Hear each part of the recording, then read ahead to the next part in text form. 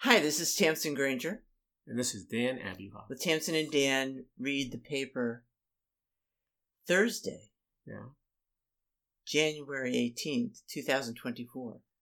Okay. Another big storm on the way. Well, it's not a big storm, but another storm. We just had a storm.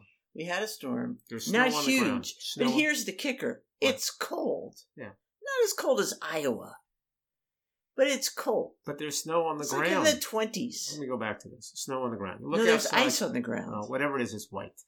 It's white wherever you look. It's slippity. It's slippity. As Haji would say, it's slippity. And it's a challenge to drive a little bit. Oh, it's gotten better, but it's going to get worse tomorrow. Yeah, it's tricky. It's winter. So why not snuggle up? Yeah. And do a podcast. Right? Okay, so of course we have been out and about since we are intrepid, right? I just hope that loyal listeners understand. Yeah. Whenever you say something like that, whenever you say, because we're intrepid, or because that's the kind of people we are, it's code for that's exactly not the kind of people we are. Okay? That's the way I think it is. That's how, that may be how you see yourself, but you don't really act that intrepid, to be honest. Yes, we went out. Come on, we've been driving all over the place in this weather. So we went to see American Fiction.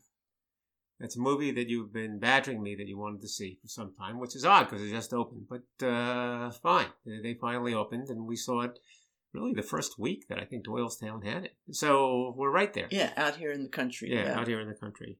And so American Fiction, do you want to describe the plot of American Fiction? Not really. Okay. It's once again, it's not about the plot. No, okay? It's not about the plot. Here's what I'm going to say. Run, do not walk. Yeah. To see this movie. Yeah. So it's a good movie. It's very good entertainment. All right. So here's the plot. Tell the people. No, here's the story. Stop. What? You just got to tell enough about the movie so people know which movie we're talking about. Okay? American Fiction. Yeah, I know, but no one knows the title of these movies. You know, it's the movie about the guy who's a black professor, and he's kind of subtly forced. He's writing these very sort of what would you call it? Ambitious, scholarly novels based on Greek myth, ancient. Right. No, not even myths. Ancient Greek works. Yeah. You know, he's reworking the frogs. Yeah. He's reworking the Persians, etc. And who wants to read this? No one. Right. Okay. No one. Not even his colleagues. Really. But it's not to say they're not well written. And etc. We don't know. We don't know. We would never know. No. But he hits on the idea by total accident that particularly as a black author, perhaps, that he can sort of write some kind of invented, I don't know how to put it, tough guy, street cred, ex-con, using extreme black slang kind of a novel, which is to him is just a lark. He's just making stuff up about. Well, it's pointed out to him that his books are not black enough. Right. So he says, "I don't get it. Yeah. I'm black. These are my books." Right. What's going on? So he writes a book that used to the movies under like the this, influence. but these used to be called blaxploitation films, okay. And this would be a blaxploitation book that he writes, if I can use that phrase. And of course, as things go in the movie business, that becomes a huge hit, and he deals with the controversy and the conflicts that arise from that. But it's much more than that. The movie's much more than that. Yeah. Much more than that. That's kind of the least of it. That's the hook. The framework. But those are the ads you're going to see. You know which movie it is. That's the movie. Right.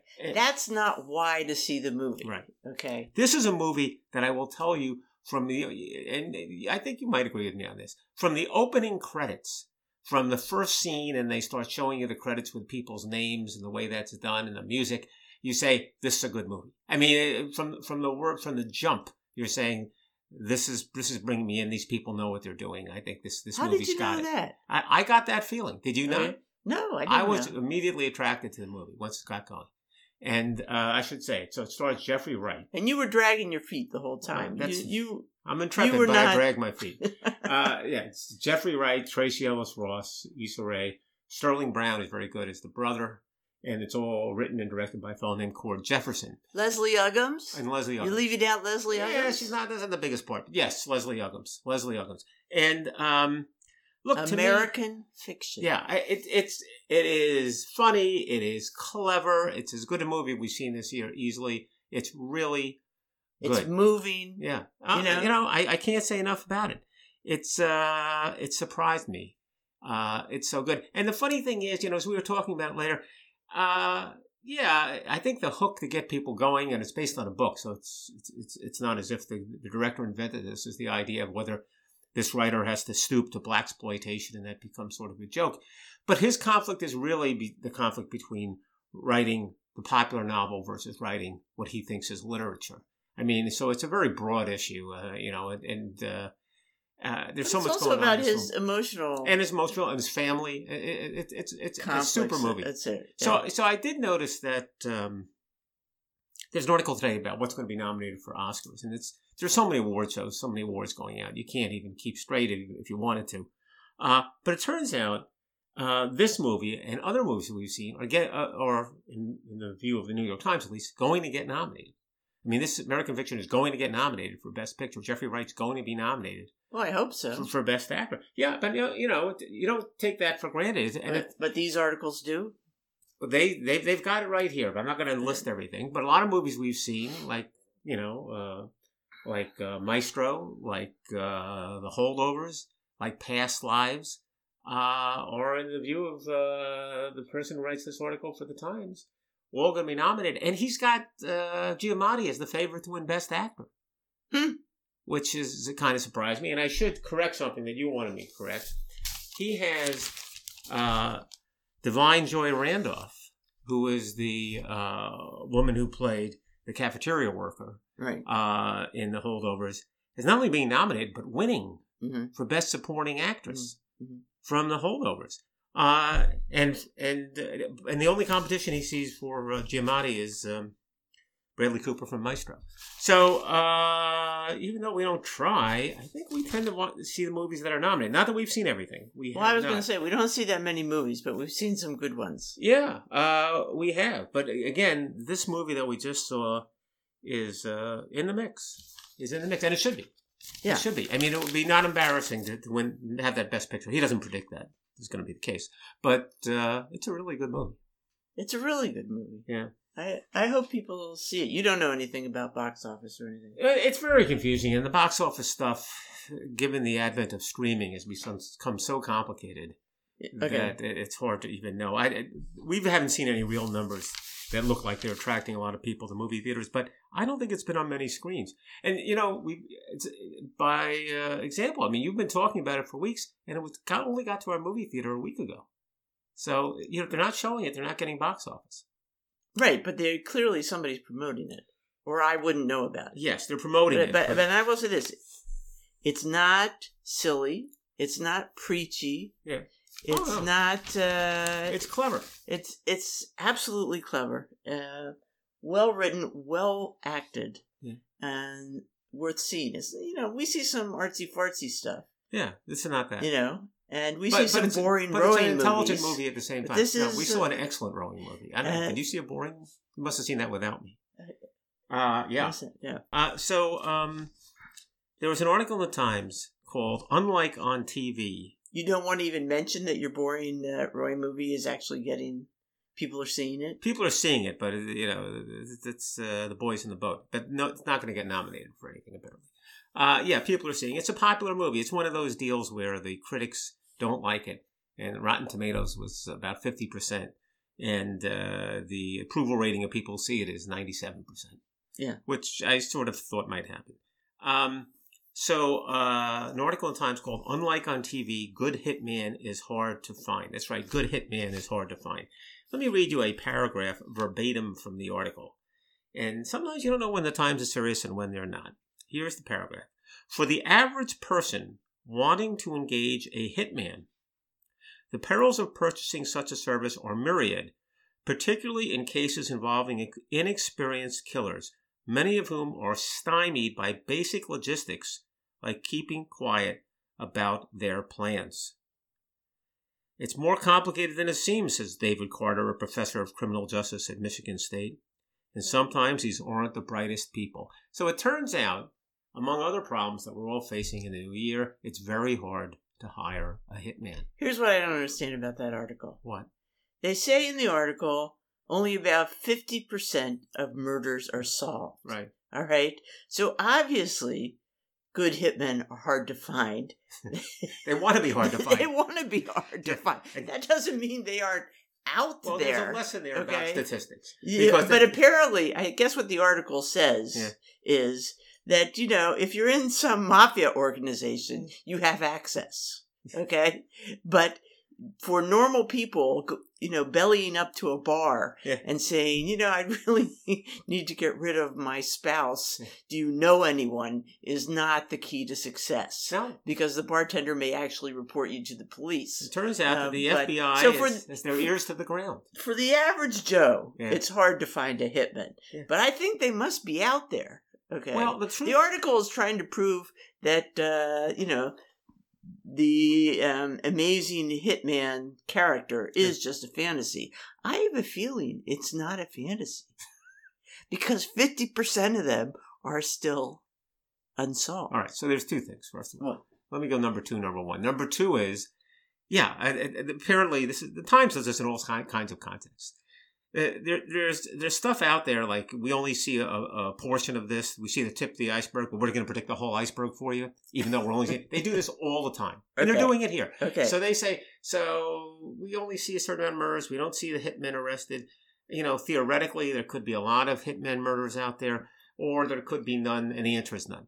And how the answer is none, I have no idea, and neither do they. So, it's a normal Times mistake. But beyond that, why are they writing this article? Who writes an article says it's tough to get a hitman? Like, this is one of the issues. Like, the price of eggs went up 30% last year, and it's tough to get a hitman. What now? I mean, you got to be kidding me. What kind of an article is this? It's somebody who's, obsessed with these kind of movies. Yeah. And these people really exist? No, maybe not. And yet, there are all kinds of problems, but it's all in someone's mind. There's no facts here. And they're saying, when you think about it, hiring a hitman is really kind of rife with difficulties. These people probably aren't reliable. They're probably criminals. They're probably not trustworthy. They might take your money and never show up and never do the deed. It's a huge headache. That's what they say.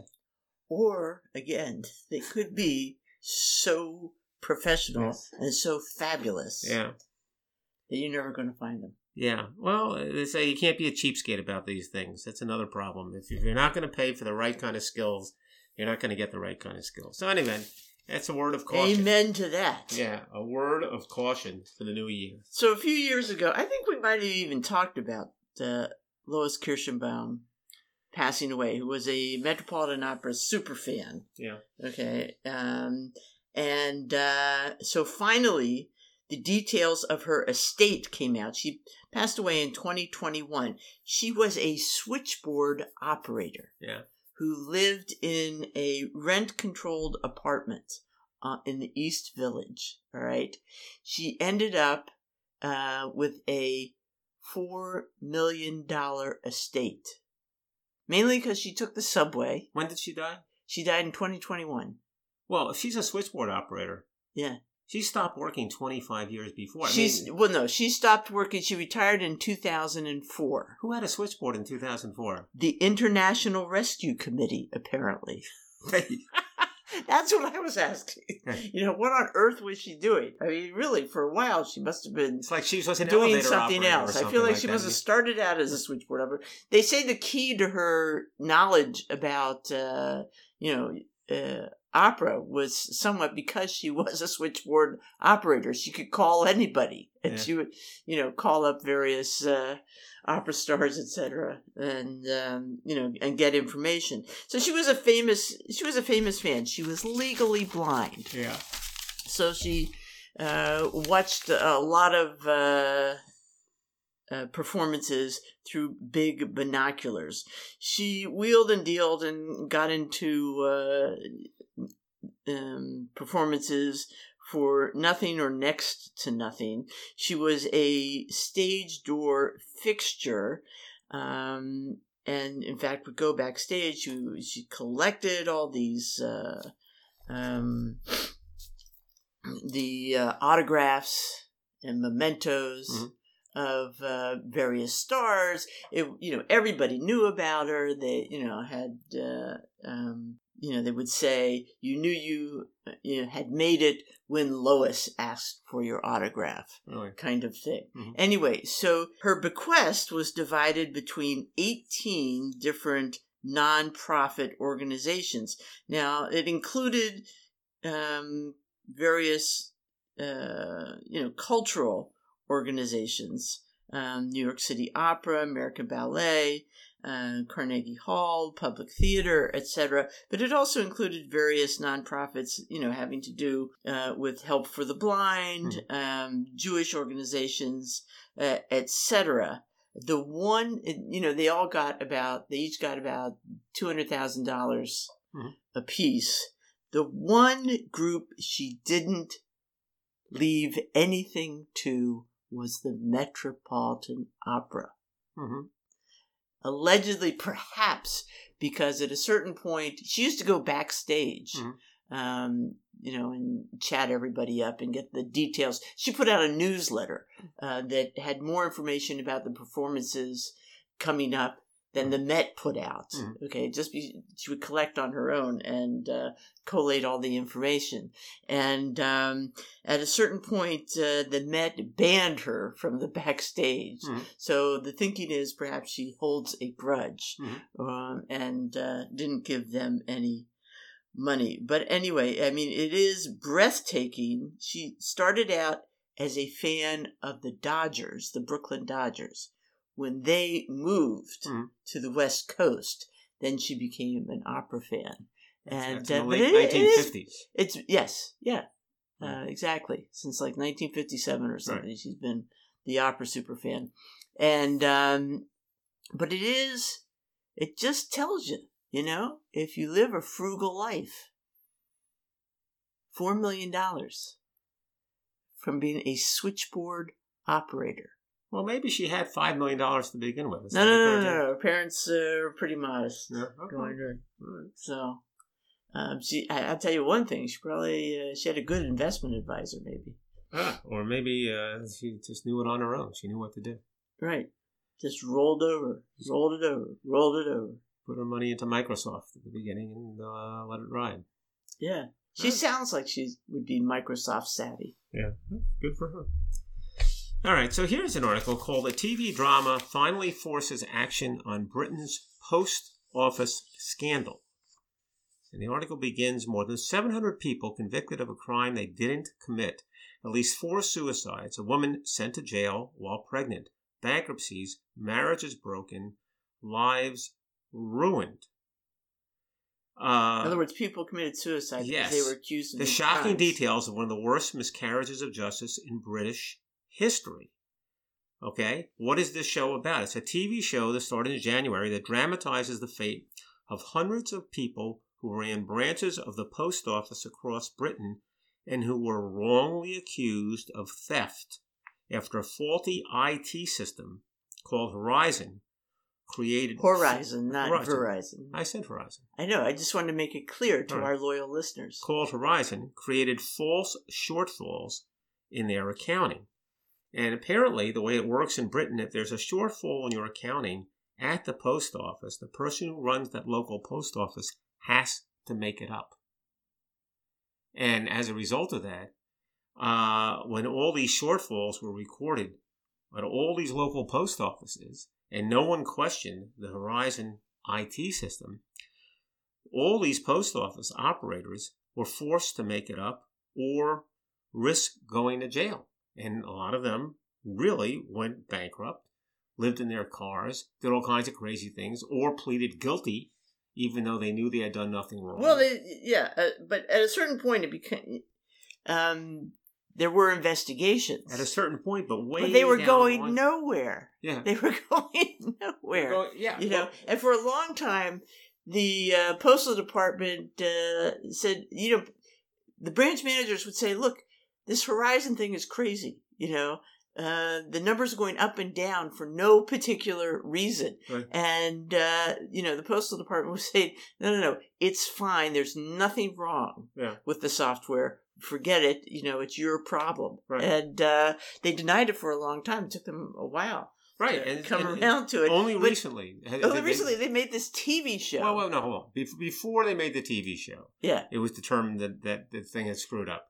But it was still slow compensating the people who had wrongly accused and making it public. They were dragging their feet at the post office. Yes. So the show, again, just started a few weeks ago, and they had very modest expectations. But apparently 3.5 million people dialed it up the first time it was shown, and after a few shows, it was up to 9 million people. It was a tremendously successful show, and it started a huge movement in Great Britain to make things right for these people. And the article focuses on the question of why is it a TV show that suddenly turns on public sentiment here in a way it hadn't before, whereas it was sort of public before this, that Horizon and the post office had screwed up.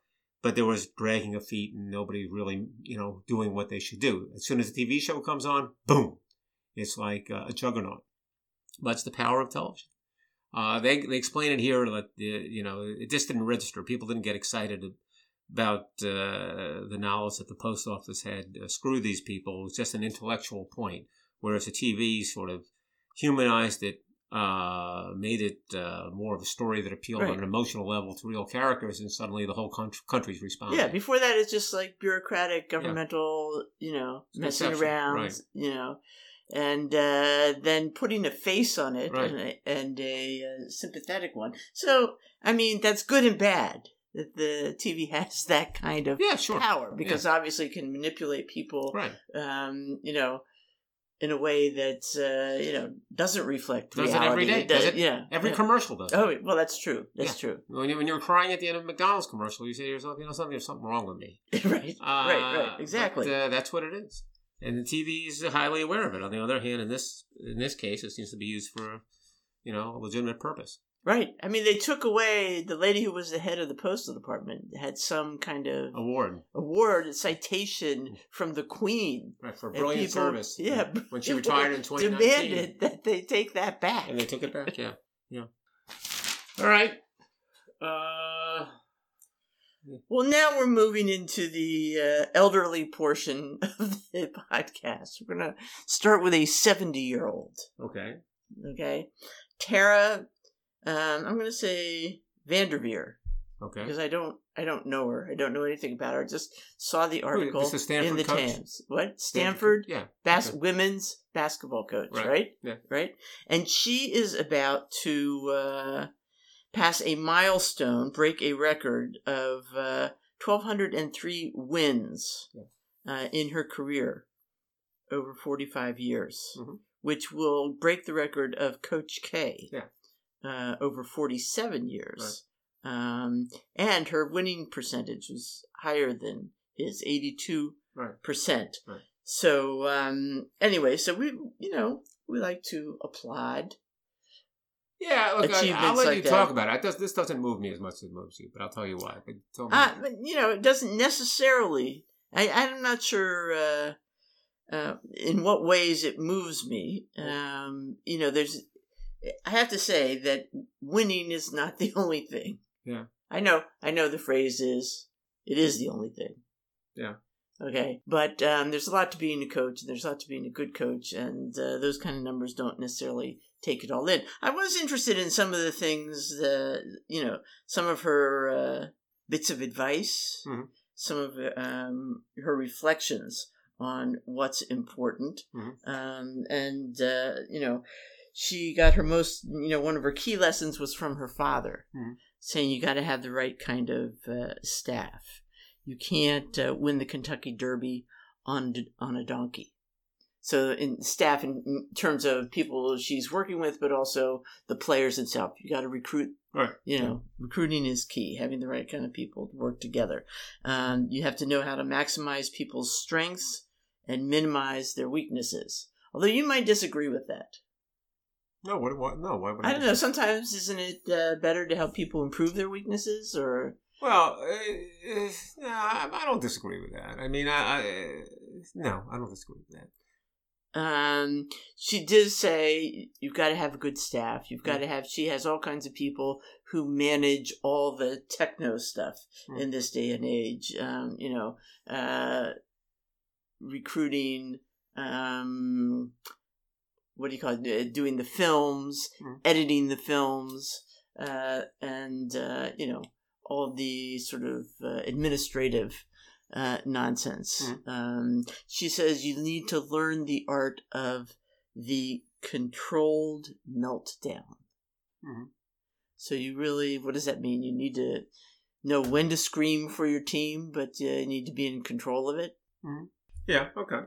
There's sometimes when you just, and she cites one time when her team went out and was warming up and they just weren't there.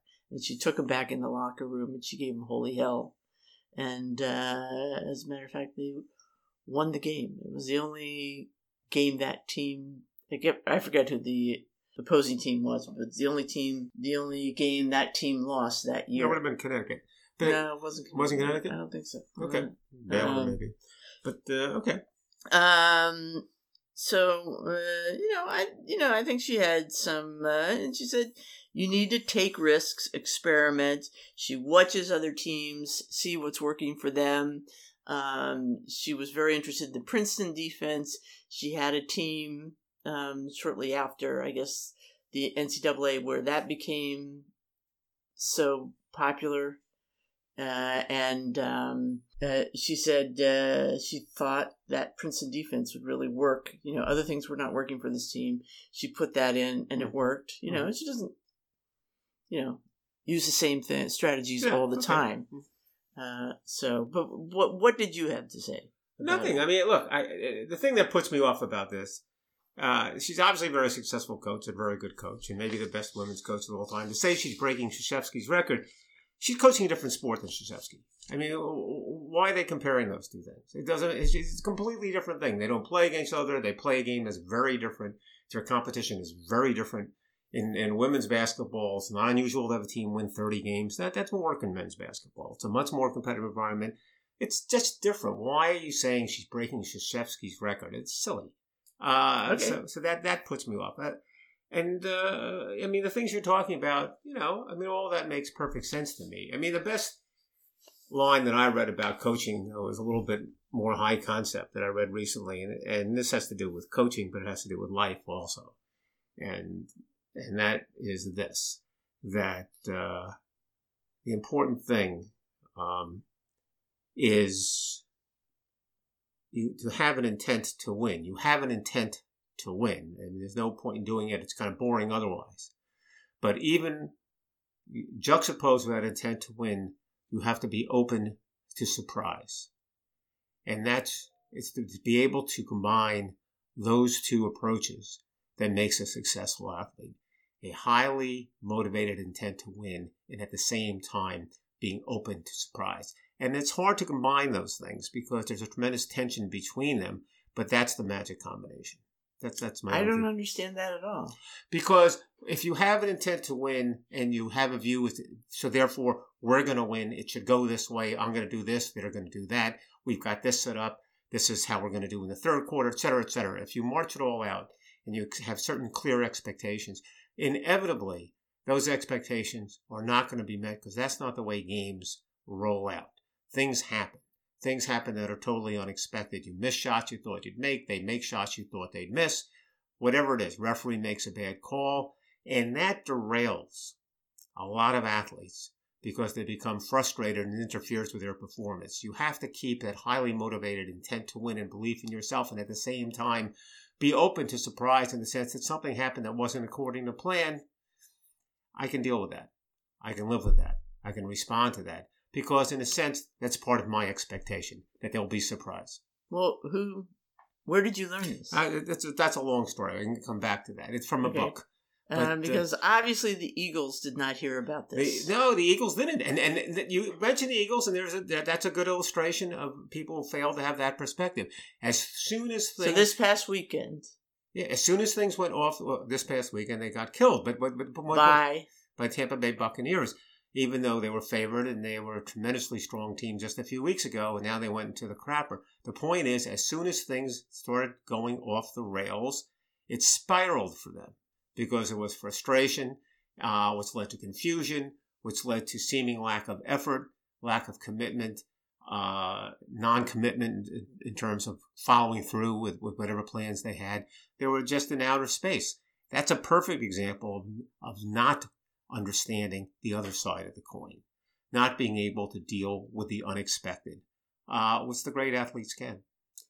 And was this a coaching responsibility, do you think? Yes. But it's not as easy as saying it to people.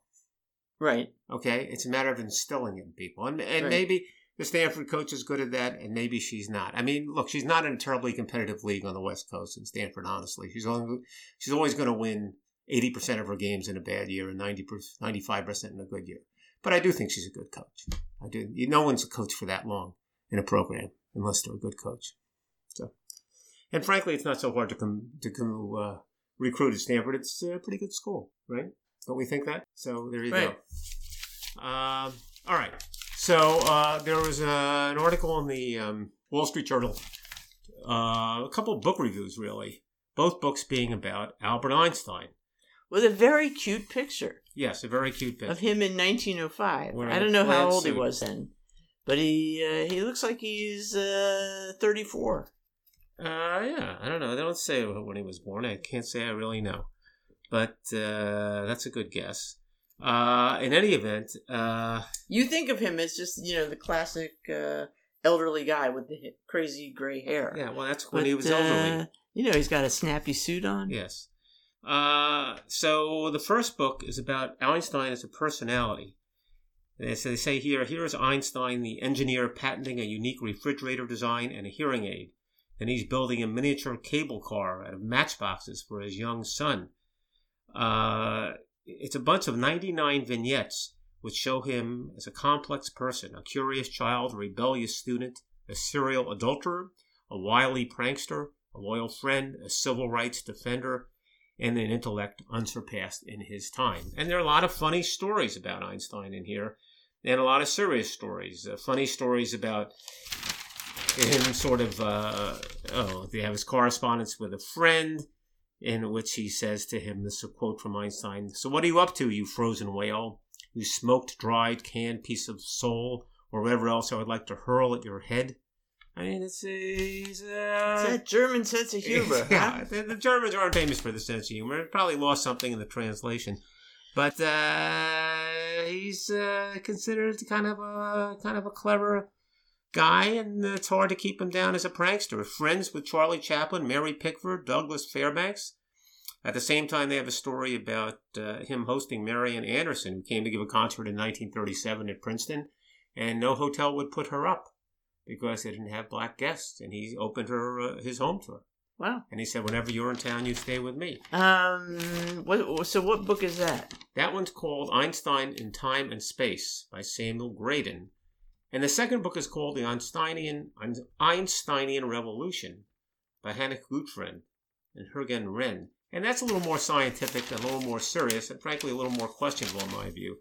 But they have an interesting theory. They say, look, everyone says that Einstein invented things out of whole cloth, and that is consistent with the history and philosophy of science as popularized by Thomas Kuhn. You remember that from undergraduate days. And they said, but that's not what he did. In fact, there were, at that point in time, when he was in his heyday in the early 1900s, he was the master of several different sciences, which were really key at that time, and physics, mechanics, thermodynamics, and electromagnetism. Well, I'd say these are all mechanics, thermodynamics, and electromagnetism being part of physics. In any event, because he was master in all three and there were developments in all three, he was able to weave these theories together, and that's responsible for his coming up with his great theories, because he was the master of these various somewhat related disciplines. So that one's a little more technical, but and more in line with the way we think about Einstein, frankly. But in any event. So it might be fun to read Einstein in Time and Space. Yeah, I'm with you. I think the first one, Einstein in Time and Space by Samuel Graydon. And again, it's 99 vignettes. Each vignette is 3 pages long. I could do that. Yeah. All right, we'll do that. When's your birthday? I know when it is. Okay, done. Consider it done. Trying hard to forget birthdays at this point. All right, sorry. I got you beat in that department, so no sympathy from me. All right, so you have the final story, which you've been able to see, and I haven't. Oh, Sadie sent us this from the Washington Post. Yeah. And about 93-year-old Richard Morgan. Okay. In Ireland. Yeah. World champion in, what do you call the rowing? Sculling? I mean, no, rowing, in the, ergometer? On the erg, yeah. Yeah. So, they're doing studies on him because... well, I should tell you, they have a competition called the Crash B Sprints. Yes, they have a picture of him in that. Okay, so, and people are lined up on all these ergometers. He's in the 90 to 94 class. Well, is anyone competing with him? There must be, because he's only 93, so there must have been a 94-year-old. Or wouldn't be the... Not too many. 90 to 94. I did see the photo. There seemed to be someone sitting next to him. So, but that could be an 88-year-old. Yeah, that could be somebody totally different. Yeah, but in any event, he's setting records for the 90+. Right, and he's won it many times. He likes winning. Anyway, so they're doing studies about him because people are trying to understand how aging works and how the body, what is, inevitable and what is not. And they like this guy because he didn't start regular exercise till he was 73. Yeah. Okay. So he was like a baker and a battery maker or something. Yeah. And he went to some kind of practice with one of his grandsons. Yeah. And the coach let him try one of these machines out and he was hooked. So he exercises every day. 40 minutes a day. Yeah. He does about 30 kilometers a week. Is that a lot? Yeah, I can't figure that out exactly. 18.5 miles. You keep talking. I'm going to do the math on that. Okay. His workout Can I just stop you 1 second? Is he doing rowing every day? When you say on the ergometer. So he's on the ergometer. He's only rowing. He has like an ergometer out in the shed. So 7 days a week he's on the ergometer. Yeah. And he's doing 30,000 for the week. 30 kilometers. Yeah. Okay. I'm with you. Keep talking. Okay. So this is his regimen. His workouts are not that ridiculous. Yeah. 70% at an easy pace. Yeah. 20% a little bit harder. Mm-hmm. And then 10% all out. Okay. Okay. Fine. Twice a week, 2 or 3 times a week, he does a little weight training with adjustable dumbbells. Okay. It's like he's been watching you.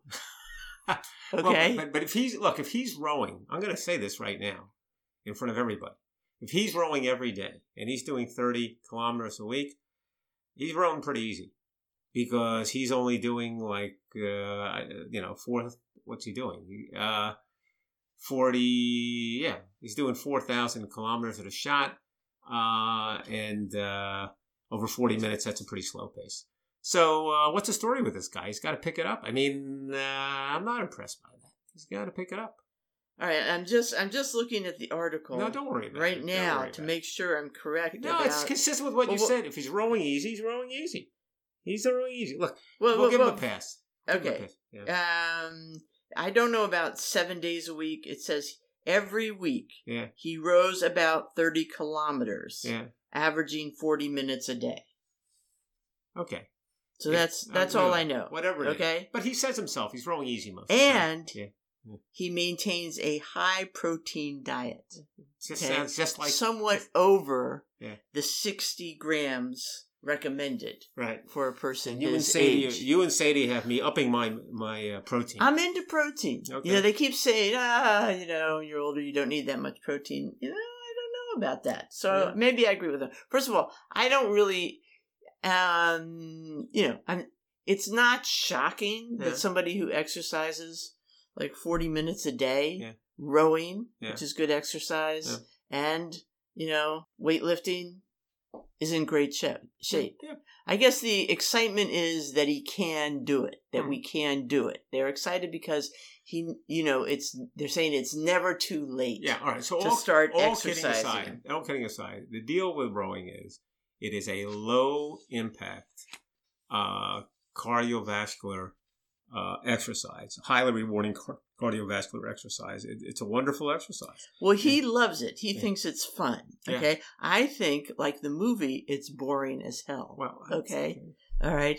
But one of the important points here they say is the human body maintains its ability to adapt to exercise at any age. Yeah. It's never too late to start a fitness program. Okay. But I mean, what I would say is, again, I say this all the time, it's not about rowing 40 minutes a day, even if you're only 80, not 90. Okay. Yeah. Just, some exercise will do. And I think every time they say, isn't a guy like this amazing? People hear it and say, yes, he's amazing, but I'm not amazing, so forget it. No, to me, 40 minutes, I'd stick with the 40 minutes. What I'm hearing from him is, you don't have to kill yourself in the rowing machine. That's what I'm really getting. In other words, he's rowing and he's saying, I'm rowing, but I'm taking it easy. That's what he says. That's what you read. He says, I'm rowing light most of the time, and he's still getting a lot out of the exercise. That's what resonates with me. Okay? So 40 minutes is no big deal if you're taking it easy on the machine. That's what he's doing. I mean, they gave a lot of his personal stats, his heart rate and so on. He has, the cardiovascular, health of a 30 to 40-year-old. Yeah. Sure. Okay? But I think you can still... I'm glad that you're going to be working out, 40 minutes the rest of your life. Yeah. But not all of us are going to do that. I like to think there's some value, even if you do less than that. So, yeah, sure. But listen, you work out plenty. I know you're telling us, you're not into it that much, but you are. Yeah, but no, I'm into exercise, but I don't think it has to be killer workouts. Yeah, but that's my point. Every day of the week. This guy's not doing killer workouts. 40 minutes a day at age 90 sounds pretty killer. No, it doesn't. Even if you're at 70%. No, even if you're at a low. This will give me something to shoot for.